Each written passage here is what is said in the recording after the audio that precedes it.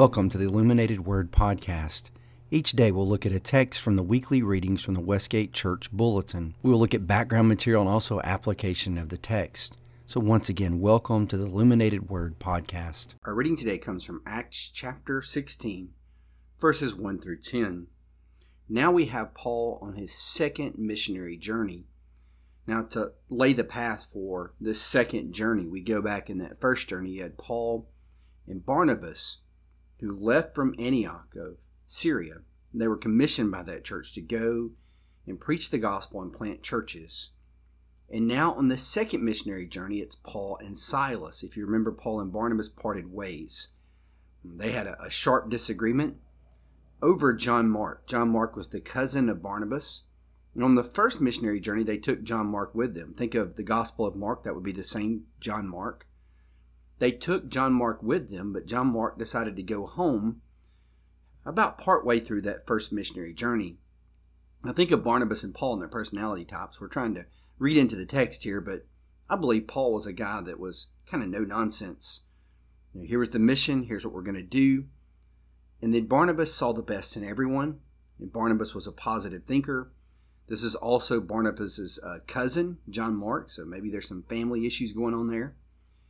But on the second missionary journey, Barnabas wanted to take John Mark again, and Paul's like, no, we're not doing that.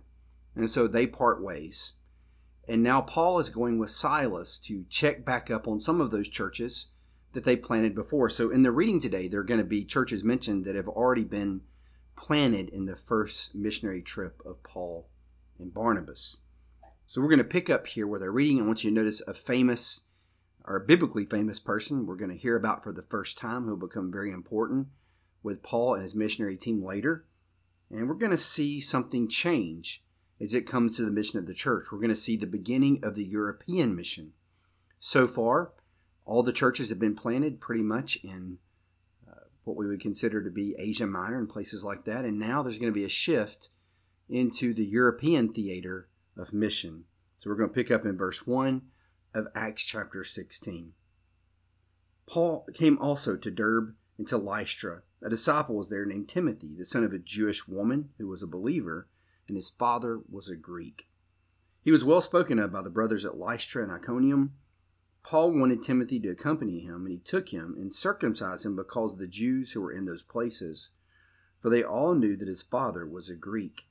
And they went on their way through the cities. They delivered to them for observance the decisions that had been reached by the apostles and elders who were in Jerusalem. So the churches were strengthened in the faith, and they increased in numbers daily. And they went through the region of Phrygia and Galatia, having been forbidden by the Holy Spirit to speak the word in Asia. And when they had come up to Mysia, they attempted to go into Bithynia, but the Spirit of Jesus did not allow them. So passing by Mysia, they went down to Troas, and a vision appeared to Paul in the night. A man of Macedonia was standing there, urging him, saying, "Come over to Macedonia and help us." And when Paul had seen the vision, immediately we sought to go into Macedonia, concluding that God had called us to preach the gospel to them. Many interesting things to think about here. We have Paul going to a place called Derbe and to Lystra, and he runs into a young man named Timothy. Now, Timothy has an interesting background. Timothy's dad is a Greek. That's all the text says. He's a Greek. So what that's telling us is that Timothy's dad, of course, he's not Jewish, but he's also not a believer in Jesus. So his father is probably a pagan Greek. His mother is a Jew. Now, we do know from some rabbinic sources, and now later in Judaism, that if your mother was Jewish and your father was not, you were considered to be a Jew. It came from your mother. So he would be considered to be Jewish more than likely, but there was one problem. He was not circumcised. What's interesting to note here is Paul does not circumcise Timothy for religious reasons. So we have to be very careful here, because some people will push, well, because Timothy was Jewish, therefore all Jewish Christians need to be circumcised. There's actually some scholars that are saying that right now. I would push back on that and say, no, the only reason Paul circumcises Timothy, if you'll notice and read carefully into the text, is because there were Jews in the area. It would be scandalous. It would be a stumbling block to the gospel. The Jews in the area would get caught up in this idea that, wait a minute, Timothy's an apostate Jew. His mom's Jewish. He should be circumcised. So that tells you something about the conflict in that family. That his father probably did not allow that to happen. Now, this would have been looked down upon by the Greeks. Those Jews do some strange things to their boys on the 8th day of life. So probably his father would not allow this to happen. So you see there's you can read into the text, maybe some conflict between the mom and the dad. We know later in the book of 1 Timothy, we get some information about Timothy's family.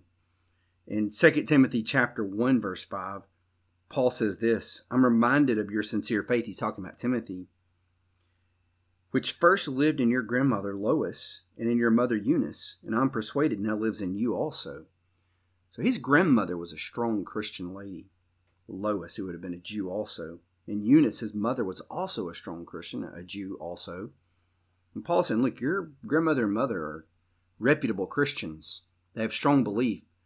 That belief also resides in you, Timothy. So we get a picture of, sometimes it's not perfect in Christian families. We make a lot of a father and mother raising kids together in the Lord, and that is the norm. That's the way it should be. We should want moms and dads working together as partners in the gospel, raising faithful kids. But sometimes, let's be honest, that doesn't happen. And we have maybe a broken family, maybe a divorcee where you've got one parent raising the children. And we see here hope, redemption, like Timothy, who's a leader in the church, was raised in not the best circumstances. His father's not a believer. His father probably could have been antagonistic to this faith of Timothy. The Greeks would not have accepted Judaism or this Christian movement as well. So we see this young man of strong faith. And how does it happen? It happens through his grandmother and his mother. And we see that happen in our own world, where maybe the father's not a believer. And you look at churches, they're filled with women, and the husbands aren't there.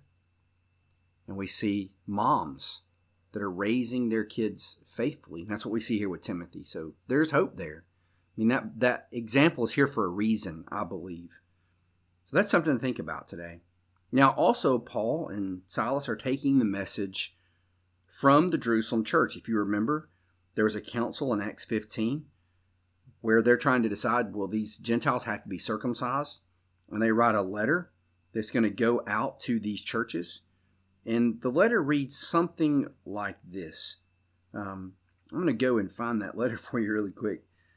And it says, but we should write to them to abstain from the things polluted by idols, from sexual immorality, and from what has been strangled, and from blood. So they write this letter to the Gentile Christians basically saying, okay, look, some people have gone out and troubled you guys. We just want you to know, here's what you should do. As a new believer in Jesus Christ, of course, believe in Jesus, but just abstain from sexual immorality. Now, why would they bring that up? Well, that was rampant in Roman culture. Sexual immorality and even religion was bound up in sexual immorality with temple prostitution. So they're saying abstain from that. Don't do that. And also this idea of eating this food that may have blood in it, drinking blood, that's all pagan ritual. Food sacrificed to idols, pretty much any market you went into and you found meat, most of that meat, the more affordable meat that they would get, had been sacrificed to an idol. So imagine if you lived in Ephesus and there was a temple to Diana, and they would sacrifice meat to Diana, some type of animal, then it would be sold on the market for a cut rate price. So most affordable meat's going to be tainted with idol worship. The elders there in Jerusalem, the apostles, are saying, okay, stay away from that stuff. Do not associate with those temples and idol worship, and keep yourself pure from sexual immorality. In other words, what are the pressing issues of their time? Stay away from that. But you don't have to be circumcised to be a Christian. So much to look at in this passage. And then we have Paul being called to go to Macedonia. Now, I don't know how the Holy Spirit shut those doors in Asia Minor, but for some reason, Paul, the gospel is, they're not allowed to preach the gospel in those areas. Who knows how that looks, but there's something was happening where it was impossible. And he has this vision, this Macedonian guy says, come on over to Macedonia. And we have the gospel shift and go into Europe at this point. We also need to realize that in the ancient world, they had these provinces and places, but this idea of Europe being this separate entity was not so much in their mindset like it is for us. We think today of Western society in Europe and It is different for us, but for them, it would not have been so much. If you really get out into Western Europe, they saw that as barbaric, which is funny when you think about it. That Gaul and places like Scotland would be where those crazy people live, those barbaric Celtic tribes they could never subdue. That's where they lived on the frontiers of the empire. But it is interesting that the gospel is now going to shift and start moving into Europe and moving westward. And eventually it'll go all the way to Gaul in the apostolic period. Well, I hope these readings are encouraging you. I hope you're learning more about the early church and just some details behind the scenes, like folks like Timothy. It'll add some flavor when you read the epistles written to Timothy. And I hope you join us back again tomorrow as Devin continues to lead us down this path in the book of Acts. God bless.